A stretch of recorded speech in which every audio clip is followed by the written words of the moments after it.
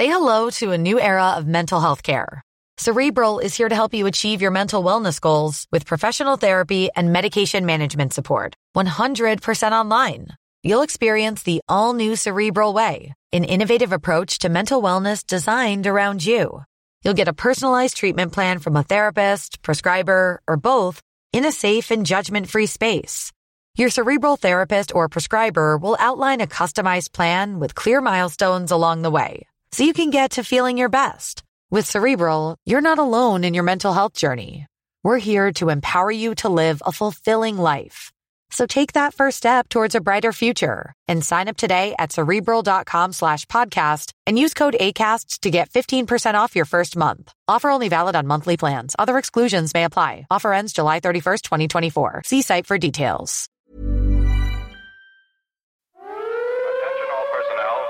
Please clear the launching area. Fire. Oh, baby. I'll give it to you. That looks really good. Yes, it does. It's dead on. Okay, keep the chatter down in this room. Are you ready to begin? Yes, I'm all set, sir. Welcome to the September 2020 edition of Space Boffins in partnership with the Naked Scientists. I'm Sue Nelson. And I'm Richard Hollingham. And this time we continue our celebration of the International Space Station. We'll be talking about the first US space station, Skylab. And Sue, I have some exciting space patch facts for you. You had to really concentrate to say that. Patch facts. All right. We'll also be hearing about UK plans for space after Brexit and discussing our relationship with the night sky with our guest, author Dr. Stuart Clark. Stuart, now your new book, it's called Beneath the Night, and it's about how space has shaped human history.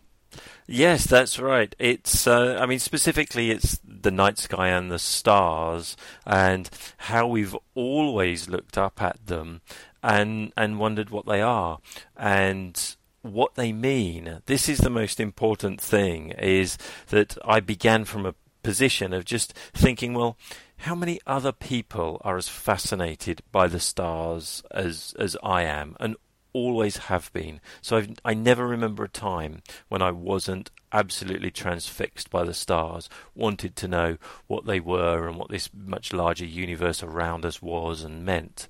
And so I started researching to try and find who else had thought those kinds of things in the past, and ended up writing a book about it, because it seems like everyone has at their own level. And, I ran out of written sources. The earliest written documents that we have all reference the stars and the meaning of the stars to life on Earth. So that's what informed that sort of subtitle about how the stars have shaped the history of humankind. Lovely, and we'll hear a lot more about your book a little later on. But before that, let's just briefly look at this exciting discovery by a team of astronomers in the UK, USA and Japan about one of our solar system's planets. And for once, it's not Mars. Here's Professor Jane Greaves from Cardiff University making this unusual announcement about Venus. So what have we done? We're here to tell you we have detected a rare gas called phosphine in the atmosphere of our neighbour planet, Venus. And the reason for our excitement is that phosphine gas on Earth is made by microorganisms that live in oxygen-free environments. And so there is a chance that we have detected some kind of living organisms in the clouds of Venus. So, Stuart, is this something to get excited about? Well, I think it is, but I think it's also something to be very clear about tempering your expectation of as well.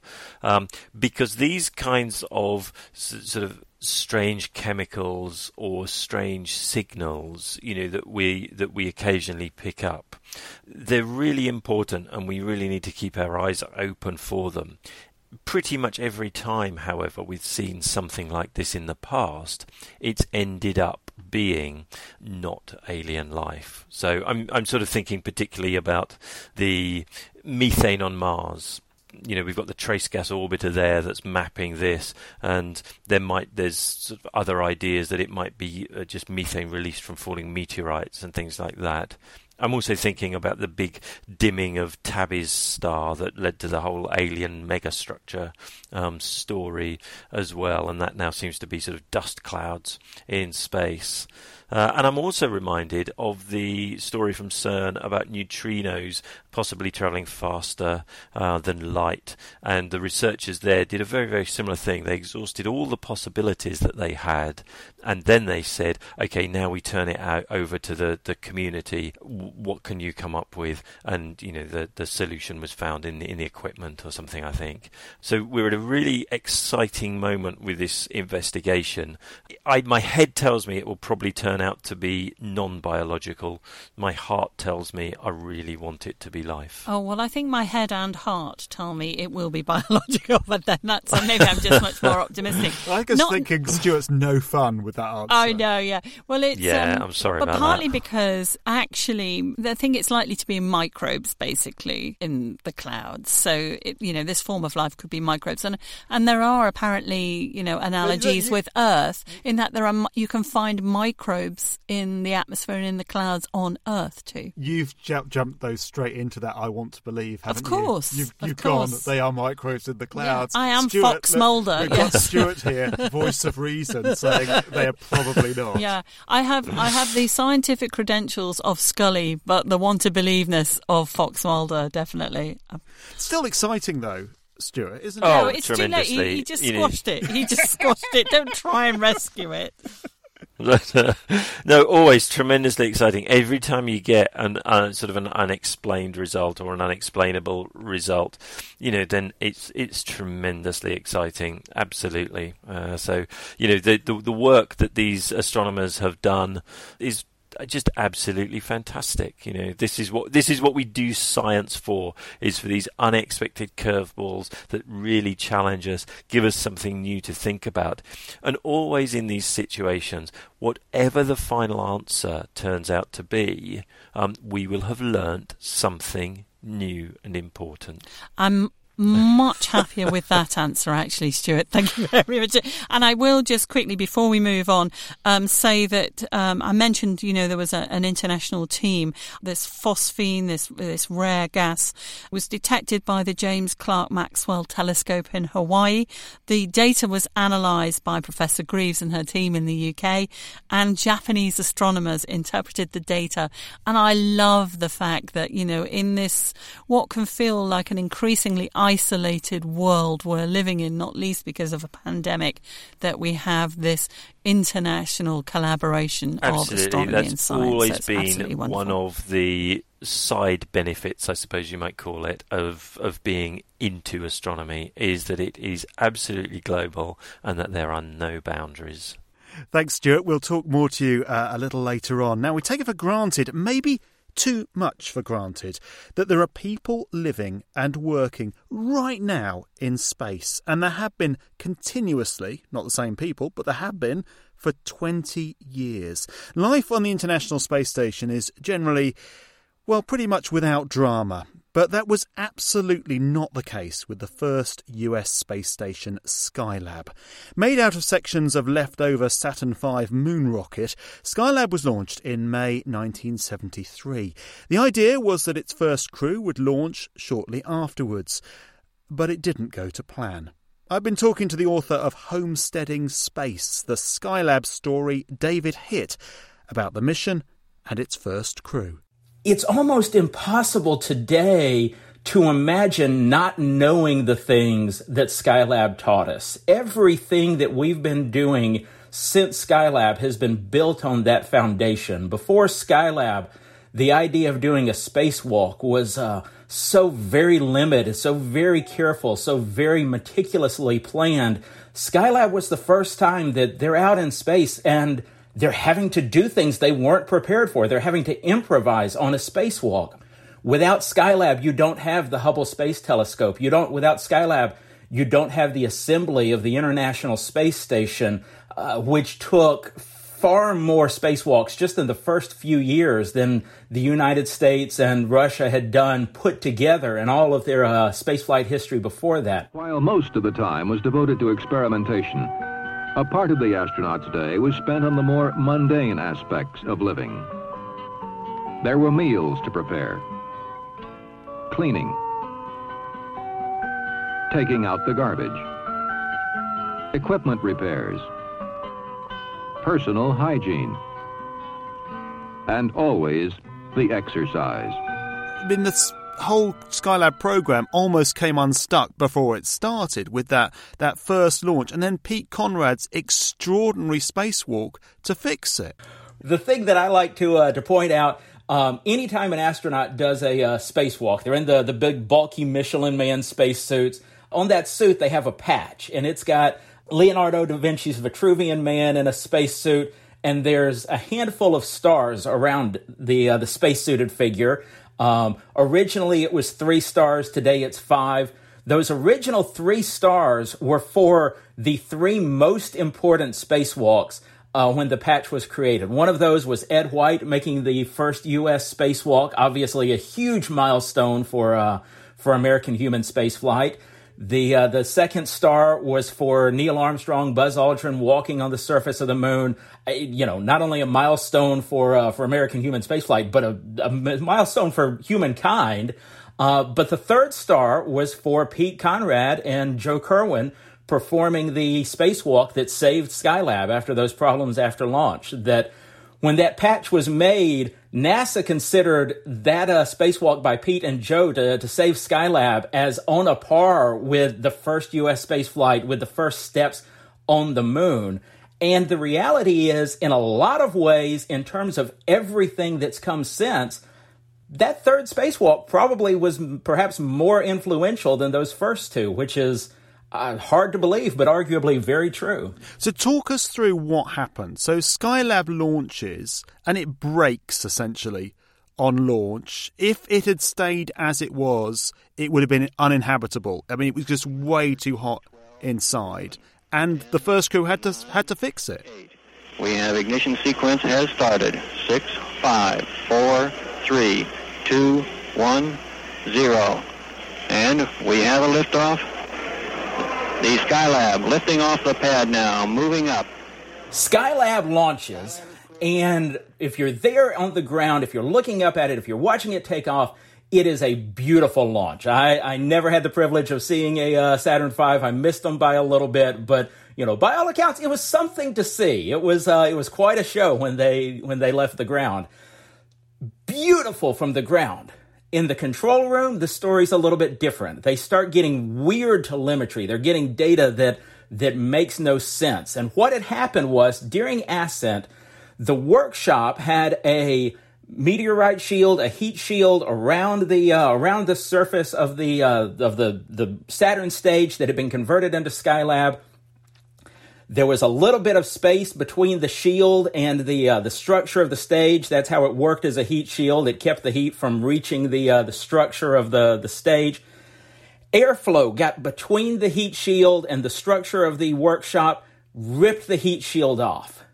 In doing so, it released the 2 solar arrays. Skylab was supposed to have 2 giant solar panel wings on either side.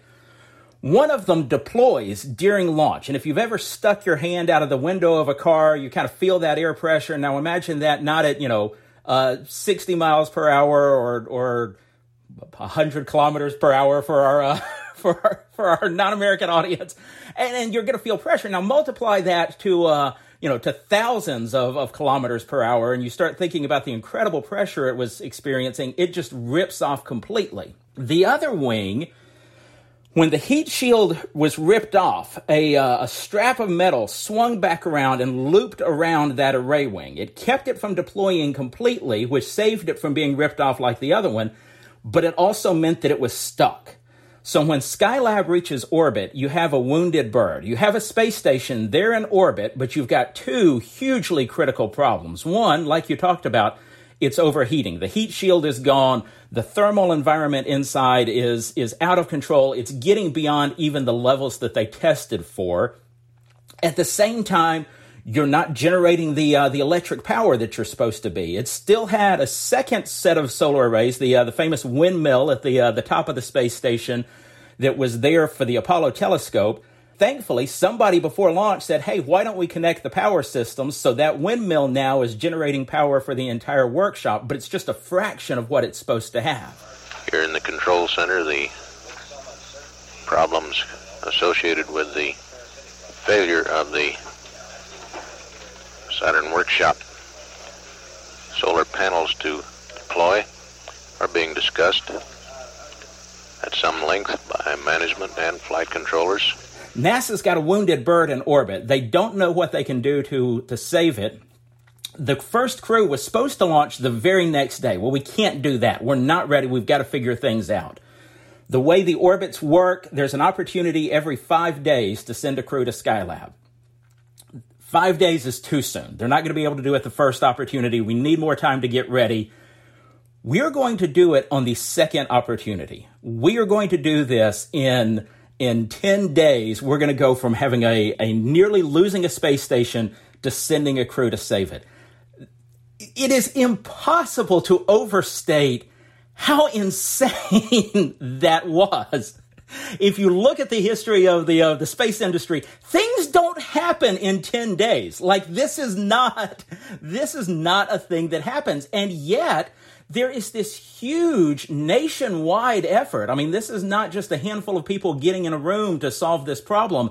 This is numerous teams all over the country, all working in parallel in various aspects of this problem to figure out what can be done. And they didn't know exactly what to expect, did they? Because, I mean, there's no pictures. They sort of knew from telemetry what had happened, but it wasn't like there was a camera there saying, right, this is how we're going to fix it. This is what's going to happen. A little of both. A lot of it was driven by the telemetry. The data that they're getting back was the thing that initially alerted them, hey, we've got something going on here.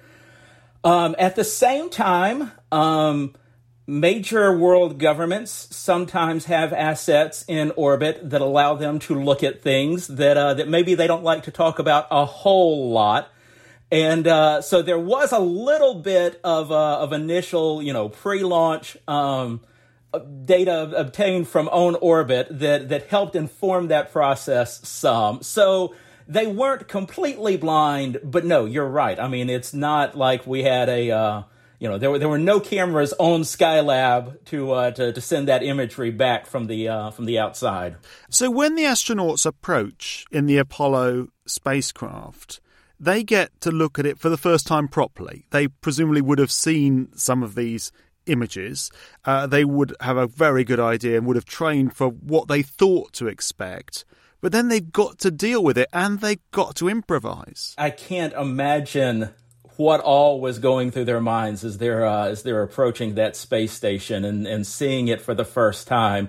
Before they even go inside, they attempt to stand up EVA. They're going to try and free the array wing by literally just opening the door of the Apollo capsule. They're in their spacesuits, obviously, opening the door of the spacecraft. One astronaut's reaching out through the door while the others are holding on to him to try and let him free the stuck solar wing. Doesn't work. They finally give up on that. They're going to go dock with the space station. Initially, there's a bit of trouble docking with the space station. At last contact over the Vanguard tracking station, the crew of Skylab 2 was having difficulty in redocking. They'd made several attempts and were going down through the backup procedures for retracting and extending the probe. Then it's time to open that door, and that was supposed to be this amazing moment, right? I mean, in all of the planning and all of the training, this is America's first space station. You are about to be the first astronauts in it. This is a huge milestone, a huge culmination of all this work that's gone into it. In reality, they are there, and they're on one side of this hatch, and the space station is on the other side of this hatch. And this space station has been exposed to incredibly high temperatures for 10 days with things that weren't designed for those temperatures inside it. The question going through everybody's mind is the atmosphere toxic, right? This moment that was supposed to be, this is so exciting, we're going into a space station for the first time, is now, are we going to die when we open the hatch, right? That's a very different sort of moment. But they do, and they, they pick, I believe it was, Paul Weitz. You'd have to check me against the book, but I believe it was Paul Weitz that gets to be the canary in the mine to go in and let's make sure he doesn't die before the other two join him. And I suppose as well, it's slightly different to now. So if there's a spacewalk now, they're in constant contact with, astronauts outside the space station are in constant contact with the space station and in constant contact usually with the ground as well. They were doing a lot of this stuff in the blind, weren't they? They were doing it, just getting on with it. Here's your task, get the space station working, and they did it. Yes. Now, I mean, certainly, they had their AOS, their acquisition of signal, the times that they were able to talk to the ground. But you're right, very different than today with the TDRS satellites that give you constant communication. They would try to, if we were doing something that's life or death, let's maybe do that at a time that that we can call home if we need to. But yeah, the day-to-day operations and the day-to-day operations of living and working in a crippled space station, no, they were a lot of that. They were, like you say, in the blind. This is Skylab Control, 18 hours, 18 minutes, Greenwich Mean Time. We've had loss of signal at Texas. Tracking ship Vanguard will acquire in about 9 minutes. The solar array wing is out. The bolt cutter's successful in severing that aluminum strap. And that first crew, turned it round and turned what was a rescue mission into a science mission, into what they were originally assigned to do. The first laboratory, really, in space. You have to remember that the Soviet Union also had its own laboratories in space with the Salyut program. This is the first American science mission, really. It wasn't just let's beat the Soviet Union. This was a science mission. Yes. And I will, a little bit of American pride, because that's a conversation that, it wasn't the first space station. If you define a space station as an orbiting platform staffed by multiple crews, Skylab was. There had never been a facility in which multiple different crews of astronauts came and stayed. So it was a first in that respect. But yes, like you say, it earned its name. It was a lab in the sky, very much a functional scientific facility doing, I would say groundbreaking, but there's no ground, science up in orbit. David Hitt, author of Homesteading Space, the Skylab story, talking about the first Skylab crew. That was led by Pete Conrad with Jay Kerwin and Paul Weitz. I love Skylab. Skylab is kind of my mission because it was the first I remember of space. So when Skylab launched, the first one was, 1973, but then it went on for a kind of year or so. And so I remember on TV with the astronauts floating around that enormous structure. It was kind of how space stations should have been. Do you know what I mean? Anyone? No one comments. No one remembers. I'm sort of the point. I'm still in a state of shock that you say. I think because maybe I hang out with older people, is that normally the thing they say their first memory is of the moon landing, not Skylab. So that's why I didn't say anything, because my jaw was on the table. Stuart, do you remember Skylab? Yeah, I think I do remember Skylab, and I remember thinking at the time. It felt to me at the age I was, nothing really very remarkable. I just thought this was just, what happened. That was as I was sort of learning about the world and what we do around us, just space stations and all of that. I was totally fascinated by it, but I didn't realise that it was a sort of a high water mark, really, for, American space exploration until much, much later on. And a sort of, I don't know, am I allowed to say a failed experiment, Richard? You have to read David Hitt's book, because very much the impression he gives is it wasn't that actually it was much more of a success than we give it credit for. So I think we've learned a lot from Skylab, although you look at some of the things with it, and I didn't talk to David about this, but the shower. Who puts a shower in space? Who designed? I mean, have they not heard of microgravity? Have they not heard of what happens to water in space? I mean, there's some. You look at the design of Skylab. It's like they designed it with gravity in mind. It's great though, because when it's funny that Stuart, you said you just sort of took it for granted when you were younger, and then I totally relate to that. And it wasn't until for me much later either. I was at the Air and Space Museum in Washington, where they've got the sort of flight model duplicate or whatever it is. Yeah, it is exact. Yeah, it's another Skylab. Yeah, and it wasn't until I was walking in there that I got that. Wow, this is something else. This is really quite amazing. And particularly when you compare it with the mock-ups of the space station parts that you get at Houston and that you get at ESA in Cologne, which the astronauts use for training. It seems on a different scale and a different level, and it looks much more comfortable and spacious, and I suppose more Arthur C. Clarke type science fiction. I think that's what it looks like, I think, than the sort of wires out tin can that the space station can feel. Absolutely. Can feel we'll have more about Skylab in the next Space Boffins, including more on the mutiny that wasn't. This is the Space Boffins podcast. We're in partnership with The Naked Scientists.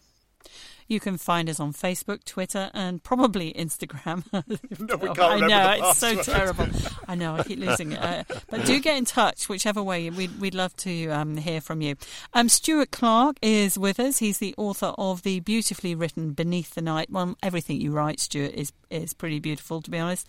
Oh, thank you. And it's lovely. You gave us a description at the start there of what you were aiming for, and this, the fact that humanity has always looked for meaning in the stars. What were the sort of earliest times then that mankind that we know of or have records of, obviously, because I'm pretty sure people will have thought this before it was all written down, that they thought what they were seeing at night had some sort of either meaning or influence on our lives?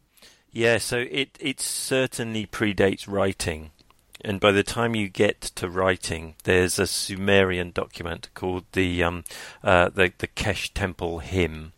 And by the time you get to that, one of the first pieces, of writing that we have, there's a very clearly defined relationship between the earth and the heavens that's all put into that work, that tells us that the gods take care of the sort of the environment, and we do the gods' work on earth, and Kesh, this city, is kind of like this the conduit between earth and the godly realm of the stars. So I started to look from sort of prehistory and before writing, and to see what we could find in there as well. And I think one of the you can't ever be certain about this kind of stuff, but one of the things that struck me hugely was the Lascaux paintings in the paintings in the cave at Lascaux in France, and they have the Hall of the Bulls, and in there this enormous meters long picture of a bull is drawn, and just above its shoulder is a grouping of dots that look for all the world like the Pleiades, the Seven Sisters. And they're in exactly the same location above the bull's shoulder that they now are above the constellation of Taurus. And it absolutely... there's been quite a lot of discussion about whether these really are the Pleiades or not. But it just struck me that if they truly are that, then that artist from whatever it was, 17,000 years ago, was going through the same process of imagination when he or she stood out under the stars and imagined a bull in that location, as I do today and as anybody else does. And so by our contemplation of the stars that we see around us, this is a common human experience, not just of our modern age, but for any human that's ever lived. You go into, the heavens, the music of the spheres, astrology.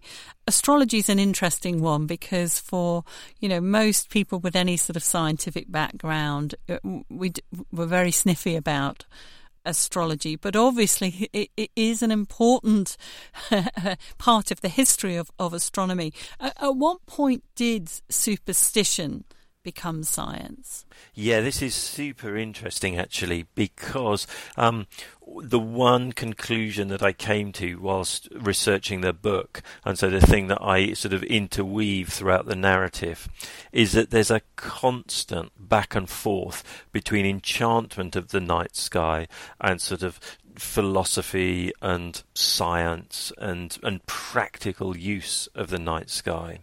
So it's possible that some of the very earliest people used the night sky as a calendar. I mean, I think that seems really quite well established now. And then later, as we try to explain the forces of nature, well, astrology starts to come into the picture as being a kind of influence from the heavens that creates weather and storm patterns and the physical conditions of the earth. So when it begins, astrology is almost is a step away from religion and the idea that gods and sort of supreme consciousnesses are creating the forces of nature, and it's trying to actually take things in a sort of a physical direction. And it's only when you get to... I should tell you that sort of in the sort of 17th century, that's the big watershed. That is the time at which we break this idea that there are these mystical forces coming from the planets and making the conditions on the Earth. And that's the time of Newton and Galileo, people like that, and the whole rise of science. Now, and then astrology makes... Sorry, carry on, Richard. Well, yeah. I was just, you talked about our relationship on Earth with the night sky, but I suppose if Space Boffins is about anything, it's about space flight. But this idea, when did that arise, that we would actually travel into this realm? Because I mean, a lot of it, I know we've worked before, and we worked on some essays for Radio 3. I love this idea of cosmism, where it becomes almost a religion that we should travel among the stars, or we're all part of this same realm. Yes, this is absolutely fascinating. It's in the 19th century that cosmism is born in Russia, and the father of it really is Nikolai Fyodorov. And what he believes is that he's a very religious person, Christian, and he believes that technology, science, and the sort of perfection of medicine and science will make us immortal. And if we become immortal, then we will rapidly run out of space on the Earth. More than that, he believes if we truly understand how to keep people alive forever, then we will be morally obliged to try to resurrect the dead with this technology as well, and bring back the previous generations to life. And we will need to expand into the wider universe in order to have enough space for everybody. And he sees this as a way of achieving sort of like the biblical promise of everlasting life in the kingdom of heaven. He sees that's how you do this, is through technology and science, and that's what sparks the Russian space program, which inspires the Americans. That's what I find extraordinary, is that this actually fed into the space race, and there's still some of this idea even today.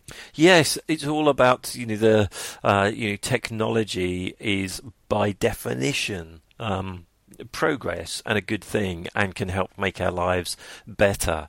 Now, at the same time as that was happening, there were a whole other group of people that felt that was completely wrong, and they revived the ideas of spiritualism, and that there was the true reality is like a hidden realm, and concentrating on materialism and technology occults that view from us. So this occultism is that there's this spiritual realm, and that gave rise to what we now think of as astrology, daily horoscopes and things like that, and it also gave rise to sort of New Age thinking and the counterculture of the 1960s that opposed the space flight.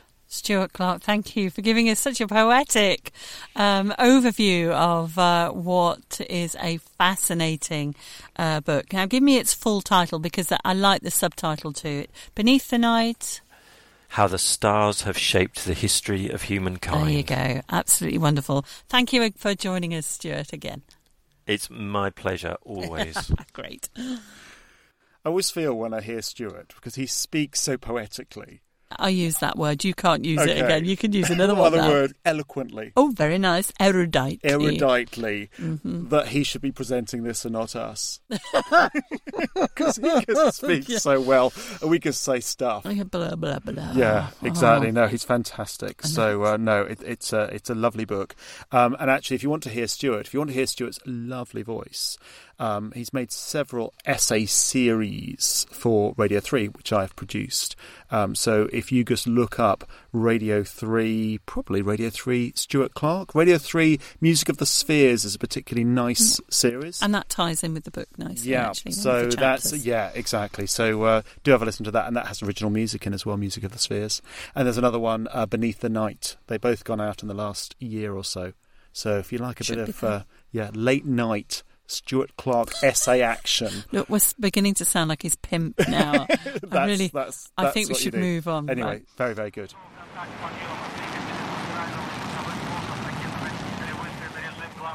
That's the sound of 34 satellites being launched from French Guiana as part of the OneWeb satellite constellation.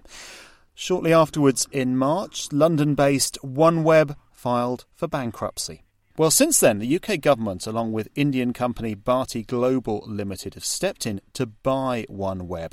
It could form part of a new satellite navigation system now that the UK is no longer part of Europe's Galileo, a consequence of Brexit. The UK is also being excluded from some aspects of the European Earth observation system, Copernicus.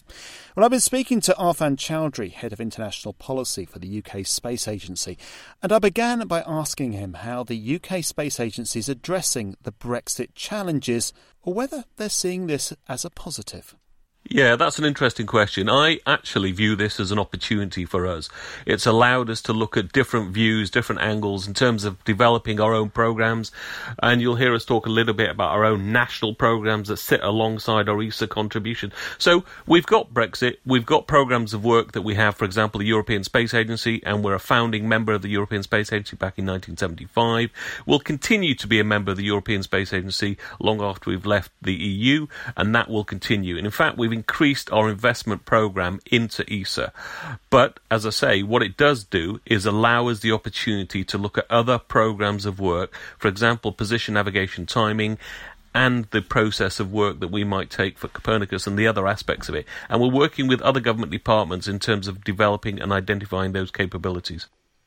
So I suppose this is where OneWeb comes in. The government's putting a considerable amount of money into part purchasing OneWeb. So that's, having a national programme to do something that was going to be a Europe-wide programme. Is that the thinking? I think it's important aspect of us is, yes, there's an intent to work alongside national programmes of work. So when you look at some of our key European partners in ESA, France, Germany, Italy, Spain, alongside their ESA contributions, they have strong national programs of work which help to develop their own economic infrastructure and base.